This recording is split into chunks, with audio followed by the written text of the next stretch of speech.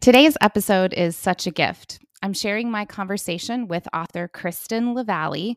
You may know her from Instagram or from some of her beautiful writing over on Substack. Today, we're sitting down to talk about her upcoming book, Even If He Doesn't, What We Believe About God When Life Doesn't Make Sense. Y'all, Kristen has a refreshing perspective on faith and spirituality. You're going to hear that in the way that she tells her story. She talks about doubt and belief, hope and suffering, beauty and heartache, and all of this is through the lens of looking backward on what God has done in her life. Kristen lives in Massachusetts with her husband, Zach, and their 5 children. She's a fellow twin mom, and you're going to hear her tell that story as well. So thanks for tuning in, and let's get started.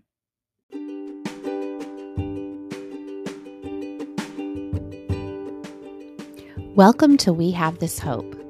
I'm Emily Curzon, and this is a podcast about the art of remembering and the practice of telling.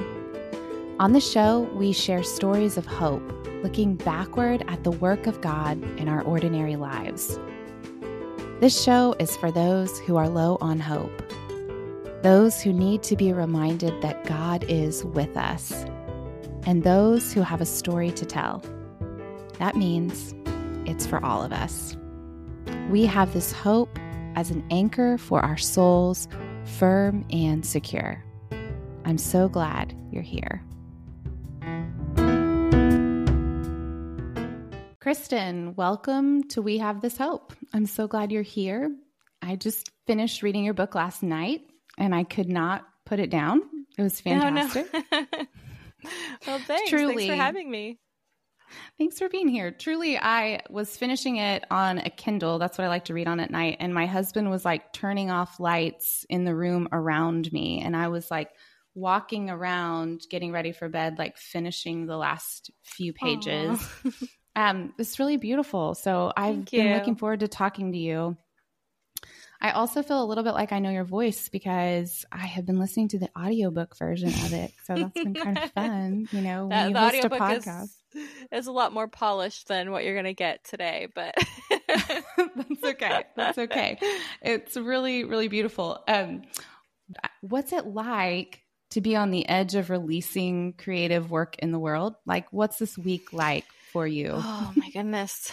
It's really exciting. I've always wanted to write books. Like, this is a childhood dream of mine. I thought I was going to be writing books about like magic and fairies and like fun children's books. So this is a little bit of a different path to write about trauma and faith and pain, but it's really exciting, and it feels like kind of like birthing a child, but it took 2 years instead of 9 months. But I'm so proud of it. I worked so hard on it, and it's been such a long process, and I was so like intense about every single detail of the book, from like the font on the cover to the way the acknowledgments are laid out in the back. So I'm really excited for people to get it and read it and tell me what they think, because I haven't been able to get a lot of feedback yet because I've just been kind of sitting with it. So I'm excited for people to read it.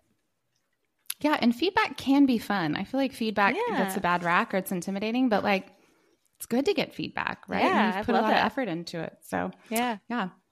Okay, so as we talked about on We Have This Hope, our focus is on remembering and telling our story, remembering the work of God in our lives, and then telling others about it. And because I've read chapter 5 of your book, I know we're aligned on this, that it's all over scripture, even all the way back to the Israelites when God's saying, don't forget, don't forget, remember. And so when I ask folks to join me on the podcast, it's so they can tell their story. It's super simple, but I've just found it to be beautiful and profound and encouraging and equipping for other people. So that's what I've asked you to do today on the podcast, to tell a little bit of your story. And I think it will actually mirror the book, because you kind of do that. For anyone that grabs your book, they're going to see a lot of really beautiful details about parts of your life. So to kick us off, I want to just start with really basic stuff. And that's to ask you, who are you and who do you do life with regularly? Like, what are regular days like for Kristen and her people? Sure. Well, I am I know people are like, don't define yourself as a mother first. Who are you first? But that's like the biggest part of my identity right now. It Yeah. won't always be, but right now I'm in the thick of that stage of my life, and I have 5 kids. So it is all consuming. They range from ages 13 to 2. I have twin 2-year-olds, and we homeschool all of them. And my husband and I both work from home. So it's a very full, very busy life. I write for a living, and my husband works for a nonprofit for a living. So we just have really busy, chaotic lives, and we love it. We love being parents, and we love doing what we're doing right now. We're very aware that we're in the hardest season of our lives right now, and we know that our lives are not always going to be like this. So we're just kind of like, this is who we are right now. This is what we're doing right now. But it's great. We live in Massachusetts. This is my husband's hometown. I'm kind of just a transplant here, but we've lived here for over 8 years now. Wow. Okay. When do you write? If you homeschool 5 kids and work full time, when do you write?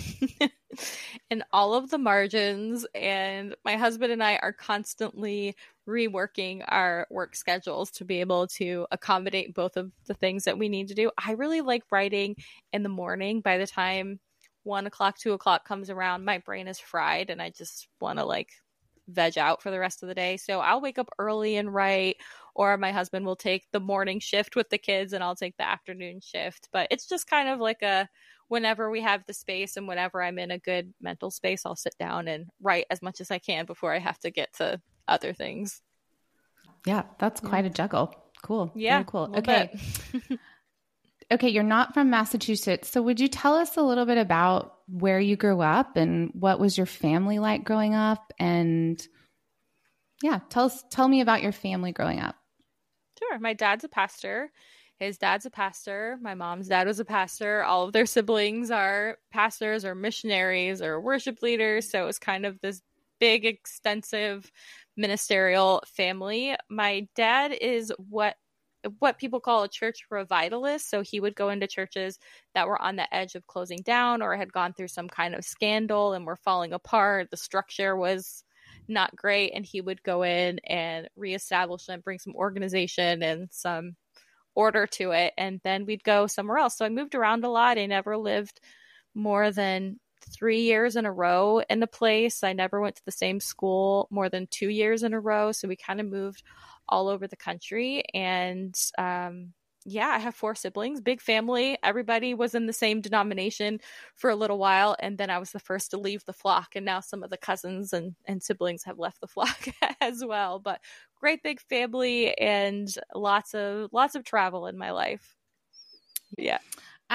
So growing up and moving around quite a bit and being in church world and ministry world and all of that, how do you think that impacted your view of yourself and your faith as a little girl?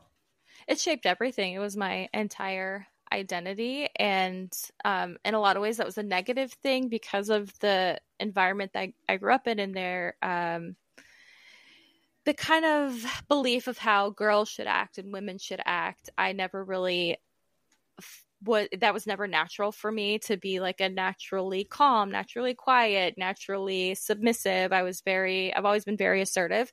Now I know that I have ADHD, and that was a lot of the trouble that I had being a good Christian girl as a kid and a teenager was related to that ADHD. Now I know, so I can look back and go, oh, I wasn't just a dirty little sinner. I just had retention problems and things like that. So it was really hard to grow up in an environment that was so shame focused and behavior focused. And if you had any kind of like issue in your life, it was probably connected to sin or disobedience or not submitting to God fully or pride. There was always some kind of spiritual explanation for anything that you were experiencing. And so I learned to constantly search myself for something that's wrong with me so that I would stop hurting. And now knowing what I know with the maturity and growth and the things that I've learned about God, things that I've learned about myself, I can look back and go, oh, that was actually not it at all. And it was really harmful for me and made me truly, truly hate myself until recently, until my 30s. I just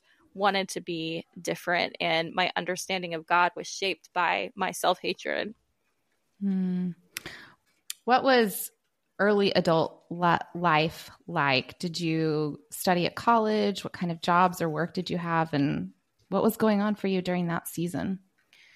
Well, I went to college when I was 17, graduated. I was homeschooled, graduated early because I just wanted my independence. So I went to Bible college, which is where I met my husband, and we got engaged within a year. We were married within 2.5 years. And then as soon as we graduated, we got married, became youth pastors, and much of my young adulthood was with him. Oh, pretty much all of it from 19. That's pretty much all of your young adulthood. Yeah. And in full-time ministry. Yeah. So we were little youth pastors and worship pastors, and that's how we spent our 20s. Yeah. Very cool. You talk a little bit in your book about your experience in youth ministry, but maybe this is the early front end, but would this be kind of a natural time to talk about what was youth ministry like, and what was good about it and what was hard about youth ministry? Oh my goodness. It was so much fun. I really loved being in youth ministry. I loved hanging out with teenagers every day. It wasn't something I knew even at the beginning that wasn't something I wanted to do forever. It was just something that I was doing then, because I believe that God calls us to different things at different times in our lives. And I had that perspective even going into it. Like, this is what God has called me to right now. Might not be what he's called me to forever. So I really enjoyed it while we were in it, really up until the end when we ended up leaving the church that we were at. We had good youth pastoring experiences and bad ones, but even right up to the end, it wasn't the job itself that was the heartbreak. It was the treatment that we experienced. But yeah, I loved youth ministry. It's a blast if you have the energy for it. That's a good way of saying it. It's a blast if you have the energy for it. Yeah, I admire folks that have longevity in youth ministry. It's hard to come by, for sure. It is. Okay, what was hard about youth ministry, other than just maybe knowing this is not what I want to do forever? I think just the hard things that teenagers would bring to you, the really sometimes dark things, and not really knowing what to do with that, being young. And, we were 20 years old the first time we were actually in charge of a youth group. Our frontal lobes weren't closed. Their frontal lobes weren't closed. Like, we're just like the blind leading the blind. And there was always this tension of like, when a kid brings you something really dark, what do you do with that? And you don't want to betray that trust and ruin the relationship, but you also want to keep the kid safe. So that was probably the hardest thing consistently, was like knowing when to say something and knowing when to keep something just between you. Yeah, for sure. Okay, so while you were doing youth ministry, is that when you became a mom for the first time? Yeah, I did. Okay, yeah. Tell us about that. What was it like as a first-time mom, a young mom, I'm assuming, and then doing ministry? Yeah, I was 24 when I had my oldest, and it was really hard, not necessarily related to youth ministry, but just because we didn't live near family and we were in a really small town. It was in Western New York, where the sun like never comes up. It was just gray, gray, gray, gray, gray all the time. So that, combined with postpartum depression, that was really hard. But being in youth ministry as a mom was fun. We'd bring him with us all the time. He'd come to every event. He came to youth group every night. Our house was right next to the youth center. The church had 2 buildings. Our house was sort of connected to the youth center. So we would just have one of the parents of the teenagers sit with our son if it was like bedtime or something in our house. And then we'd go over and do youth group and come home. And I don't know, it was just a really sweet time of just the 3 of us. No bad memories there, except just being lonely. Yeah. I think you talk about in your book, is there a part in your book where you talk about, as a new mom, like you were struggling with postpartum depression, maybe didn't know that's what it was. Yes. And you were like living these really long days, sort of just being known as Zach's wife, and trying to find maybe your identity, or maybe even not knowing how to ask for help with that. Well, tell me more about that. Yeah, that really came to a head after our 3rd baby, because my identity had become so wrapped up in motherhood. With our first son, I was still able to be independent. I had a job. He came to work with me, but I was working, and I was very much my own person because that church knew me before I had become a mom. So to them, it wasn't oh, there's a mom. It was, oh, there's Kristen and she has a kid now. So when we left that church and went to a different church, I had 2 more kids and they only knew me as a mom. And that was really hard for me. They wouldn't say my name. I found out later that they had decided when they hired my husband, because I had kids, that they weren't going to ask me to do anything in the church because they thought it would be too overwhelming. They didn't communicate that to me at the time. I just felt like nobody wanted me and nobody saw me, and they just saw my husband and, oh, there's Zach and that's his wife. I don't really know his name, which was true. There was people who by the time we left were like, what was your name again? It's just really hard when you are independent and you value your independence and your autonomy to have that wrapped up into this singular identity that you feel like you're not even that good at, which was how I felt at the time. So the postpartum depression, and then there was anxiety, then there was panic attacks, and it just became, my identity shifted from, oh, there's the mama walking in with their 3 little ducks, to, oh, there's the girl who has all the mental health issues and is in the hospital every week trying to get life-saving measures because she's convinced that she's dying, but she's not dying. She's having a panic attack. So that just became my whole identity. And it was really, really, really miserable. And my husband and I have been married 15 years now, and that period of our lives was when our marriage was the worst. And I'm actually still surprised when I look back. I'm like, I cannot believe that we made it out of that, because that would have been really not easy to walk away. But our marriage was such at that point that I wanted to walk away, because he just didn't understand what was going on with me, and I resented him and he was avoiding me, and it was just really, really, really bad. And then on top of that, you had 3 humans to care for in the middle of all that going on. When you talk about mental health, first of all, Kristen, I think you do it really beautifully and authentically, and you model that for people, even now as you're sharing, but also in reading your book, just the way you talk about it with a sense of, this is going to sound weird, with a sense of confidence. But that confidence is a knowing that, like, I have, this is something that I don't have to be ashamed of, that this is something that I've worked through or am working through, and God loves me. And so I want to ask you, what was your family's background, and maybe even your husband's background with mental health? What was the approach to mental health before you experienced all this?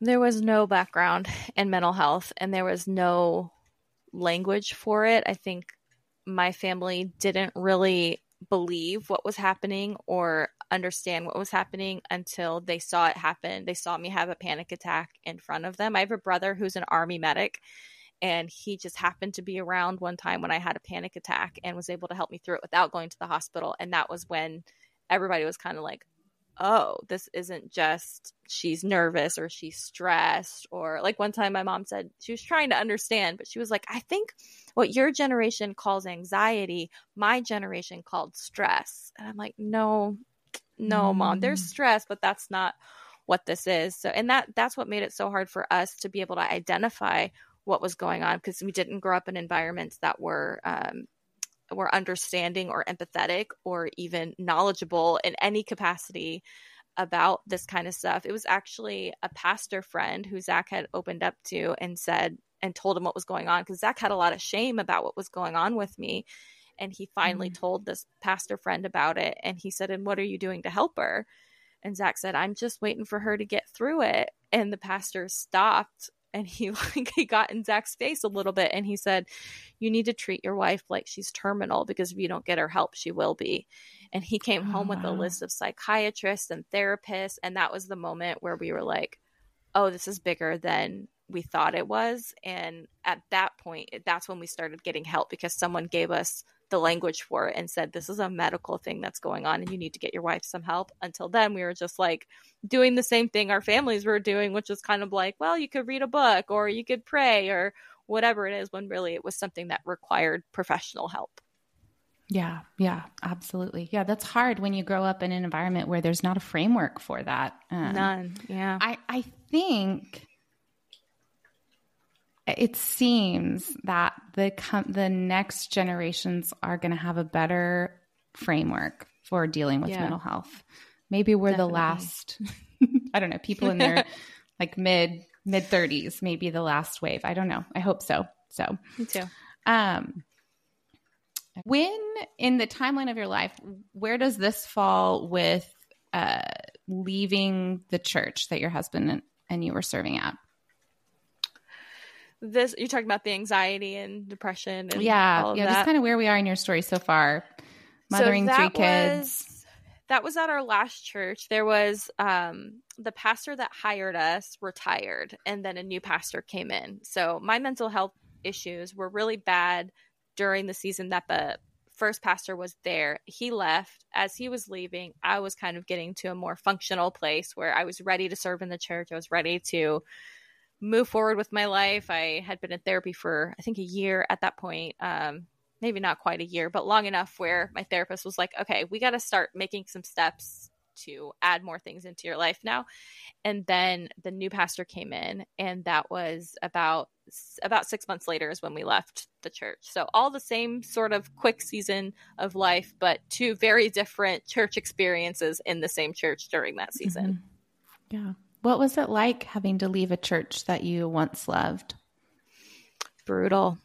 It was brutal. It's out of all the things that I've walked through, out of all the traumas I've experienced, that one was the hardest to heal from. Mm. It still is. It still hurts.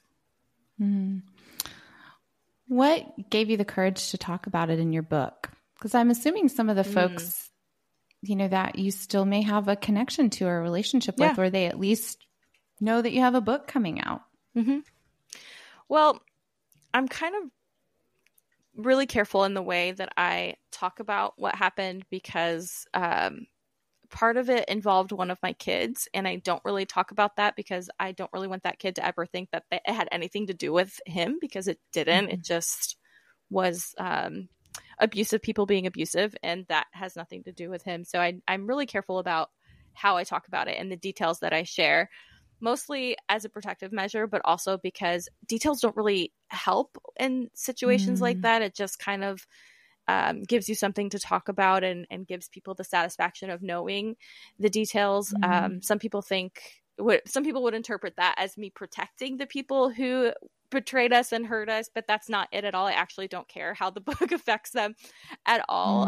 This has to do with just what I think is healthy for me and what I think is healthy for other people and what is good and wise to do. So I don't think there's anything in the book that anybody would be like, that's not what happened, because that was my experience. Also, those are people, the people that were involved in this are people that I have, as scripture said, done everything to live at peace. Mm-hmm. And if they are not at peace, that is not on me, because I've done everything. And there are some people that were part of that apologized, and we've talked about it, and they understand that my story is my story, and I'll never exploit someone or take advantage of somebody's mistakes to tell my own story. I try to be really respectful of people, understanding that people are human, and sometimes people don't understand the way that their actions affect people. So I try to be gracious, but also I'm not going to pretend that something like that didn't affect me deeply. So anytime I talk about church stuff, I try to focus on how it affected me, how it affected my family, and not necessarily on what other people did. They can just live in their world where they think it happened one way, and that's fine. And isn't that so similar to, honestly, how Jesus lived and walked? There were folks there were many people who did not understand what he was doing or the way that his kingdom worked out in the world. And so being misunderstood is sometimes, I think, a sign of wisdom. So I'll take it. Yeah. Yeah. Please do. I don't know the situation. That's just what I'm saying. I think it's really brave of you to tell that part of your story and to do so with consideration for people that are involved. And I liked the way that you talked about it, of protecting your family story a little bit, but also being real and honest about your experience, because you are not the only person who has experienced hurt in the context of the church and is still trying to untangle some of that and figure out, how do I continue to love this body of believers that is also very broken? Yeah. Yeah. Kristen, will you tell us the story of your girls, your twin daughters that you have? They're a big part of the story of walking through that traumatic pregnancy and their healing and your healing. So would you tell us the story of your daughters? Yeah. So if we're following the timeline, this is about 3 years after we left our church. So we healed and kind of like hunkered down for 3 years. And then we went on a road trip in an RV, and we lived in our RV for a year. It just so happened to fall during the pandemic, like peak pandemic 2020. That was not planned. It was not intentional, but we made the best of it because we were out of a house and we didn't have furniture and we were already in the RV. We were like, all right, guess we're doing this thing. Okay, wait, I have a logistical question then. Did you sell, did you have a home somewhere else, or was the RV we were leasing? This is now our okay. Yeah, so we had been leasing, and then we ended our lease, and the day we were supposed to be out of our house is when it was 2 weeks. Let's hunker down for 2 weeks and then everything will be back to normal. It was not back to normal. Just kidding. It wasn't 2 weeks. And then we had to be out of our house. And then we only had the RV, and it was too cold in Massachusetts, and all the campgrounds were closed. Campgrounds were actually closed everywhere. There was nowhere to park at the beginning. So we drove to a friend's house in Florida and parked there for a couple months, first couple months of the pandemic. Yeah, it was crazy. So it was while we were on the road that we found out we were pregnant, and I was super, super sick, abnormally sick, just like, this is different. This is not normal. Around 13, 14 weeks, my cousin convinced me to go do a gender ultrasound. You know, those kind where you go and you sit in the room and they kind of show you what you're having. That's where we found out we had twins. Which was such a gift, because that was the only ultrasound my husband was able to go to. He didn't get to go to any of my appointments. He didn't get to go to anything really. And even FaceTiming him was hard, because what hospital has good Wi-Fi? None of ours did. So even that was like hard for him to be involved in that. But when I went to my mid-pregnancy scan, where they do the anatomy scan, they check hearts and stuff like that, that's where we found out that one of our babies was severely growth restricted, and they shared one placenta, so identical twins with one placenta, and she was not getting the same amount of nutrients to her body as the other baby. So their recommendation was that I abort her and sever her umbilical cord so that the other baby could continue to grow without having this, sort of like a sucking all the nutrients away from the other baby. If you abort one baby, then the other baby will be fine. So we kind of said, well, that's not going to happen. That's not a decision that we're going to make. And we did everything that we could to ensure that they would have the best chance of surviving, both of them. So that lasted, I found out at 19 weeks that was happening, and they were born at 29 weeks. Up until 26 weeks is when the abortion cutoff was in Massachusetts. And so for that amount of weeks, we had to make that decision sometimes 3 times a week, because of how sometimes things would be good and sometimes things would be really bad. Sometimes I'd go in and they'd say, everything we thought was wrong isn't wrong. And then a couple of days later, it would be, we're going to have to deliver them on Monday. So it was this constant, what is going to happen every day? I don't know. And then I developed gestational hypertension, which is really common in twin pregnancies in general. It was just heightened with mine because we were already having placenta issues. So then I was hospitalized for 2 weeks, and they ended up being delivered via emergency C-section because I got preeclampsia and was quickly declining. They just kind of whisked me out and did the C-section, and my husband barely got there in time. And then we spent 2 months in the NICU, and they came home at gestationally, they were 34 weeks. Little 4-pound babies, they came home, but they've been doing really well. They're thriving. They're almost 3 now, which is crazy. So it was a really intense and multiple layers of trauma. That was a really shortened version of it. But that's the story of how they got here.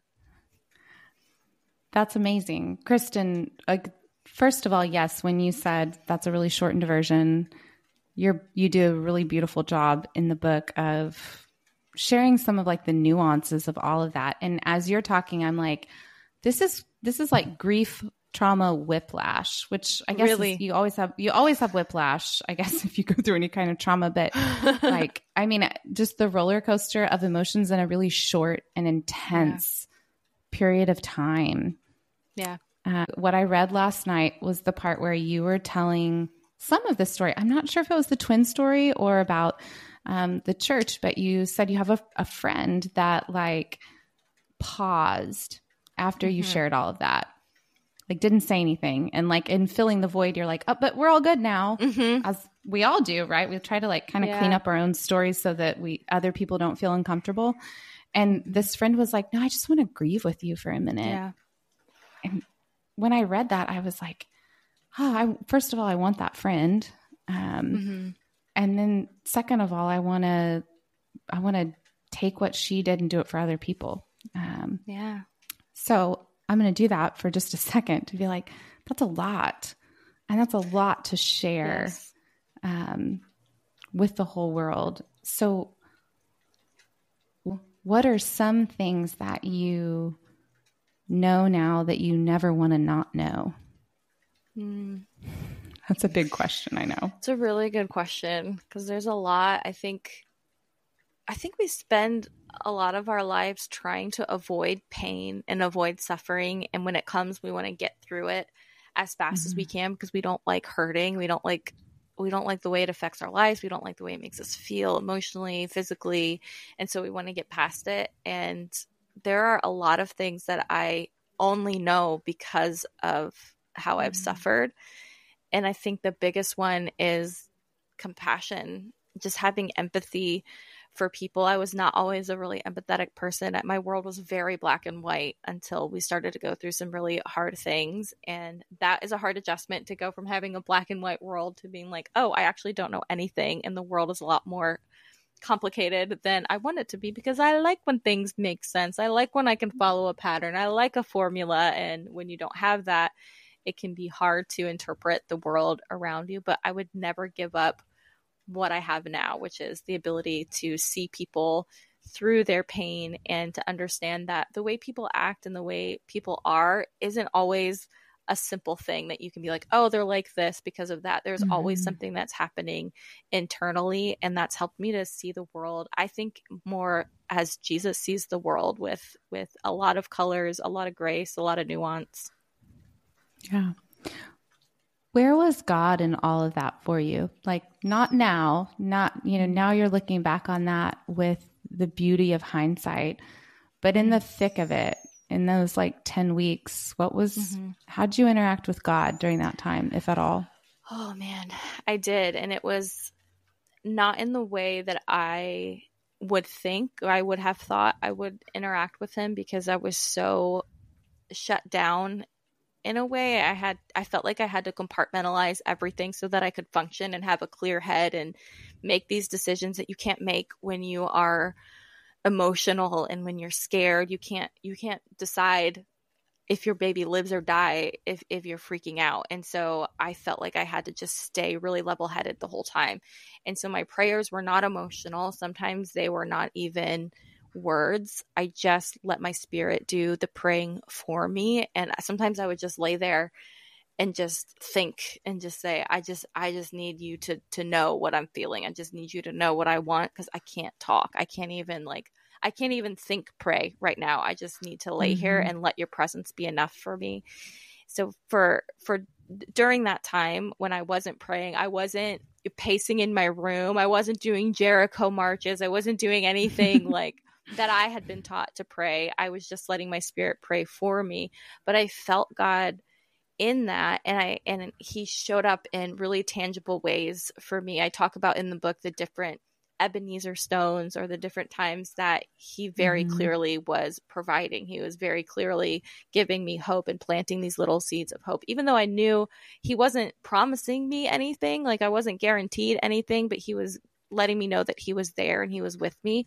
But the biggest way I think God showed up for us, and for me specifically, was through other people, and having other people pray for me when I couldn't pray, and feed me when I couldn't eat, and take care of my kids when I couldn't really mother them, and all these little things that I still don't even remember, but that other people have told me happened. I'm like, you went and stayed with my brother for 5 days? Where was I? Like, I don't have any memory of that, because trauma just kind of stamps it out of you sometimes. So God showed up in really practical ways and through his people, and it was really, really beautiful at the time and to reflect on. Yeah. I love that you mentioned, your community, because that resonates with me and my own story. And honestly, when I think of my own Ebenezer's, looking back on my life, the anchor points for me are how people loved me and cared for me when I was very broken. You know, when I kind of felt like this image of the like paralyzed man being like laid, his friends like tearing the roof open and lowering him down to Jesus. Like, that is just an image I'll always have in my mind. This is one of the quotes from the book that I love. You said, our stones of remembrance, you're talking about Ebenezer's, our stones of remembrance show us that we don't have to be strong because he is. We don't have to have all the answers because he does. We don't need to know how it all turns out because he's with us. What was your hope like at the time? Oh, man. There was... Did you ever question God? Did you ever wonder if, like, is this even real? Yeah, I feel like I was disassociated a little bit through a lot of it. Other people carried my hope for me because I couldn't really feel anything. I couldn't look far enough in the future to feel that hope completely. And that specific trauma that we walked through was so different than the other traumas that I walked through, where I felt angry at God. I felt like he wasn't there. I felt like I was living in a vacuum and there was nothing in the air but my anger and my sadness and feeling abandoned. Like, God just didn't feel like he was anywhere. And then during this season, it felt like he was holding me the whole time, and that I didn't need to do anything. I didn't need to prove my faith. I didn't need to expose my faith. I didn't need to pray bravely. I didn't need to have hope because he was carrying that for me and other people were carrying that for me.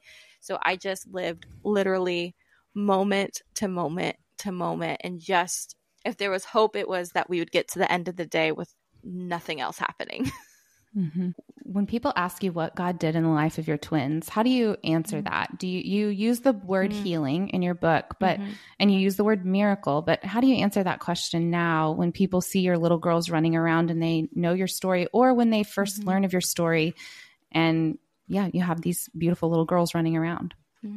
It's hard to put it into words because it's so surreal to me. Usually what people will say is, can you even believe that they're here? And the truth is, I can't. And that was probably the hardest thing on my faith afterwards, was that, why did we get this? Why were we chosen for our daughters to be healed when so many others aren't? I wrote in the book that most people who have all the factors that we have, their story doesn't end the same way that ours did. And I'm acutely aware of that every day. And that's a weight that I carry with me, and I think I always will. It's a joy, but it's also a burden in a way, because I was so familiar with the valley of the shadow of death, and I lived so painfully in it, knowing how my story would likely end, hoping that it wouldn't, but knowing that when you look at all the factors, that's probably what was going to happen.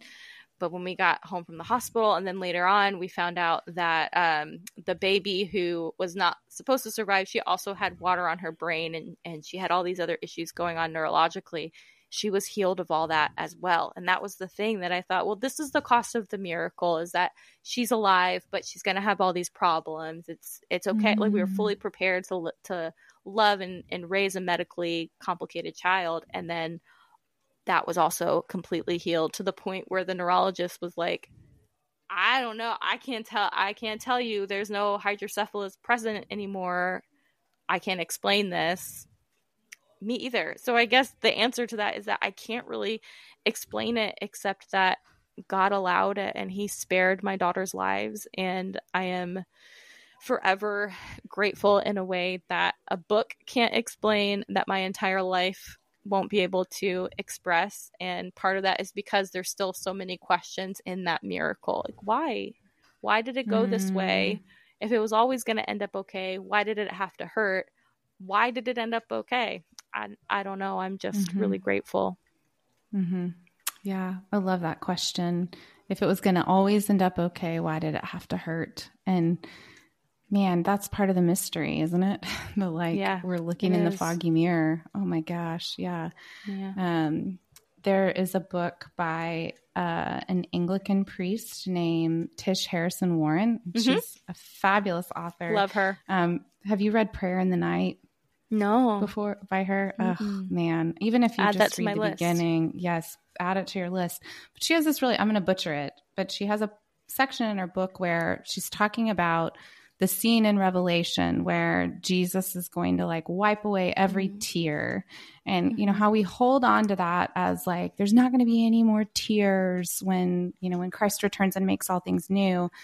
But the way she paints it is so beautiful for anyone who's suffered, which really, it's going to be all of us. But she says, what if that scene is actually that before Christ renews all things, we're going to have one last really good cry. And we're going to have a really good cry right with Jesus, where he's going to wipe away every tear and be like, these tears all mattered. And she, again, her version of it in the book is so beautiful and eloquent. And just, I think, paints God in this. I think that's the way to look at that passage is what I'll say. That's how I'm always going to look at it, is that's going to be one last really good cry right before God makes everything new again, beautiful. That our pain matters. Yeah. So it's a natural segue into your book. It's called Even If He Doesn't. And when you talk about the twins, in that part of your story, he did, in terms of he brought healing to their lives. And that's not true of every part of your story, having read it, but let's talk about that book and tell us the origins of it. How are you getting to write it? What's it like to be writing it? And what do you hope for it? Good questions. Well, when I started the process of writing the proposal, I had kind of been the church hurt girl on Instagram for a while. I talked a lot about healing from church hurt and trying to help people understand the pain and the reason people who have been hurt by the church, why they act the way they act, why they say the things that they say, just trying to kind of bridge the gap between people who get it and people who don't. So when I started writing the proposal, that's kind of what we all thought I was going to write a book about. And then as we were putting the proposal together, I was like, you know what? I just don't want to write about one specific type of pain, because it isn't church hurt isn't the problem. And that's not the problem that I'm addressing with my writing. What I'm addressing is what we do with our pain and how we engage with our pain and how other people engage with our pain and how that affects our lives and affects the way we view God, the way we view ourselves. So much of our identity is wrapped up into the way other people are responding to us and the way our pain makes us feel about God or affects the way that we perceive God and who we perceive him to be. That's really what I've always written about.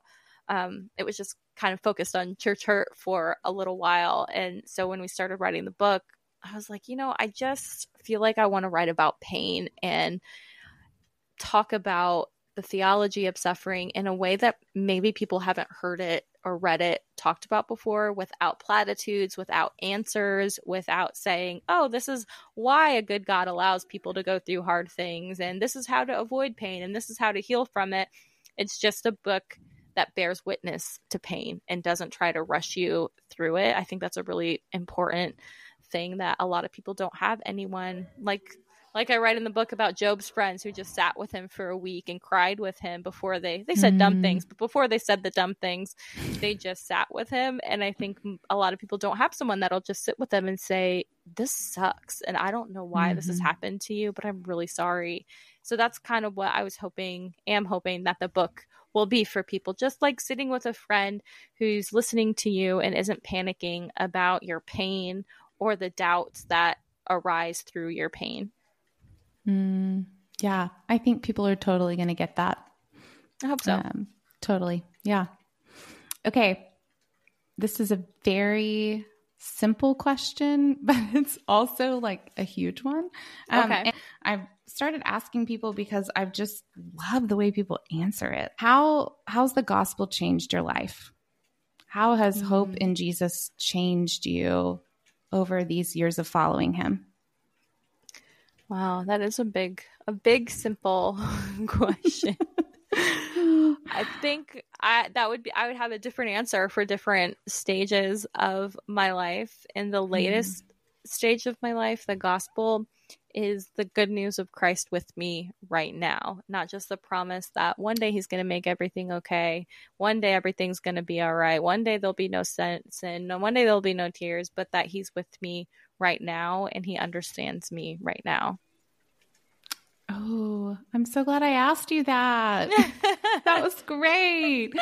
Oh, no, Kristen, that's beautiful. And that's, thank you. Gosh, I don't know how to follow that up other than to say, yes, that's what I want people to hear, that is what the gospel can be for them, that God is with us right now, that it's not just that we have to grit our teeth and make it through to the very end, but God's kingdom is here now. It's breaking in.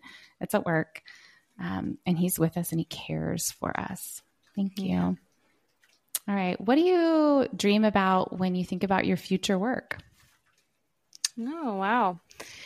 I hope that I'm always writing books. I love writing books. I hope I continue to write books that speak to the human experience in a really compassionate way. Yeah. What's your next book going to be about? Do we get to know that? She wants the tea. Well, it's not confirmed yet. I haven't. Oh, okay. It's not confirmed, but I want to write a book about kind of how I went through all this trauma. Like, this book is like all trauma and pain and suffering and theology, but what happened after that, which was wrestling with all of those things and how those things had affected me and how I healed my self-hatred and learned how to cope with anxiety and depression, and how so much of my mental health issues were wrapped into my identity and how I moved forward and healed. There's 10 things that I did that really shaped my adult life, and I don't know if they're like, a lot of them might just be being in my 30s and you just like think about things differently in your 30s, I feel like, but some of them are like active things that I chose to start doing to have a healthier life. Okay. As we wrap up, you get to pick your light or fun question. And I'm going to mix it up. I've been asking people like, what's something that made you laugh this week? So that's one option. Okay. But I also want to know, do you cook? And if so, what are you making for dinner? Or, so give me some ideas. What's a book or show that you are into right now?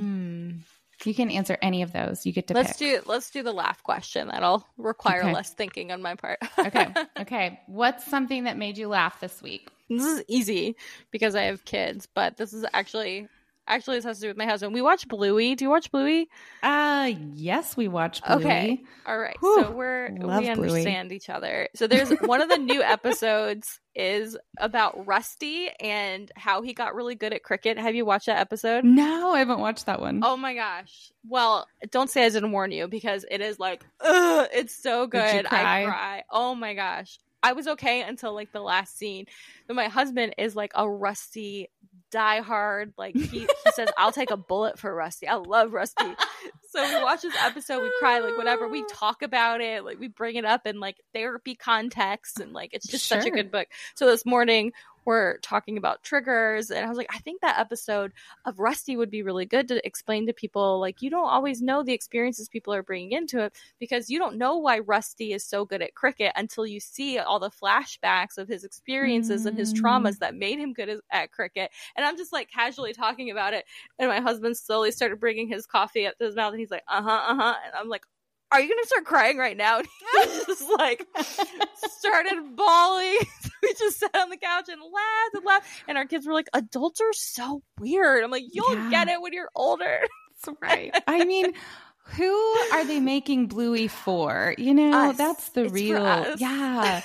That episode I haven't watched, but in the new batch of episodes, the one about rest where the mom, they go to the beach and it's called Relax. I think. I'll double check. And the mom is like, come on, we got to like hurry up and relax. We're going to hurry up and relax. And the kids are just like playing. And then Bandit's like, just go to the beach. And she goes to the beach and can't relax. And he's like asleep on the couch while the kids are playing. That episode very much resonated with me. I was like, well, I feel exposed, first of all. All the time. That show makes me feel seen and exposed and challenged. And sometimes it just makes me cry. And then we laugh because we're crying about a show about cartoon Australian dogs, but it's so good. So all that to say, we'll be linking Bluey in the show notes along with Kristen's book. They go hand in hand. That's right. But I want to say this about your book. I'm going to bring it back around that, your book, even if he doesn't, the tagline I love, it says, what we believe about God when life doesn't make sense. And it comes out February 20th. Mm-hmm.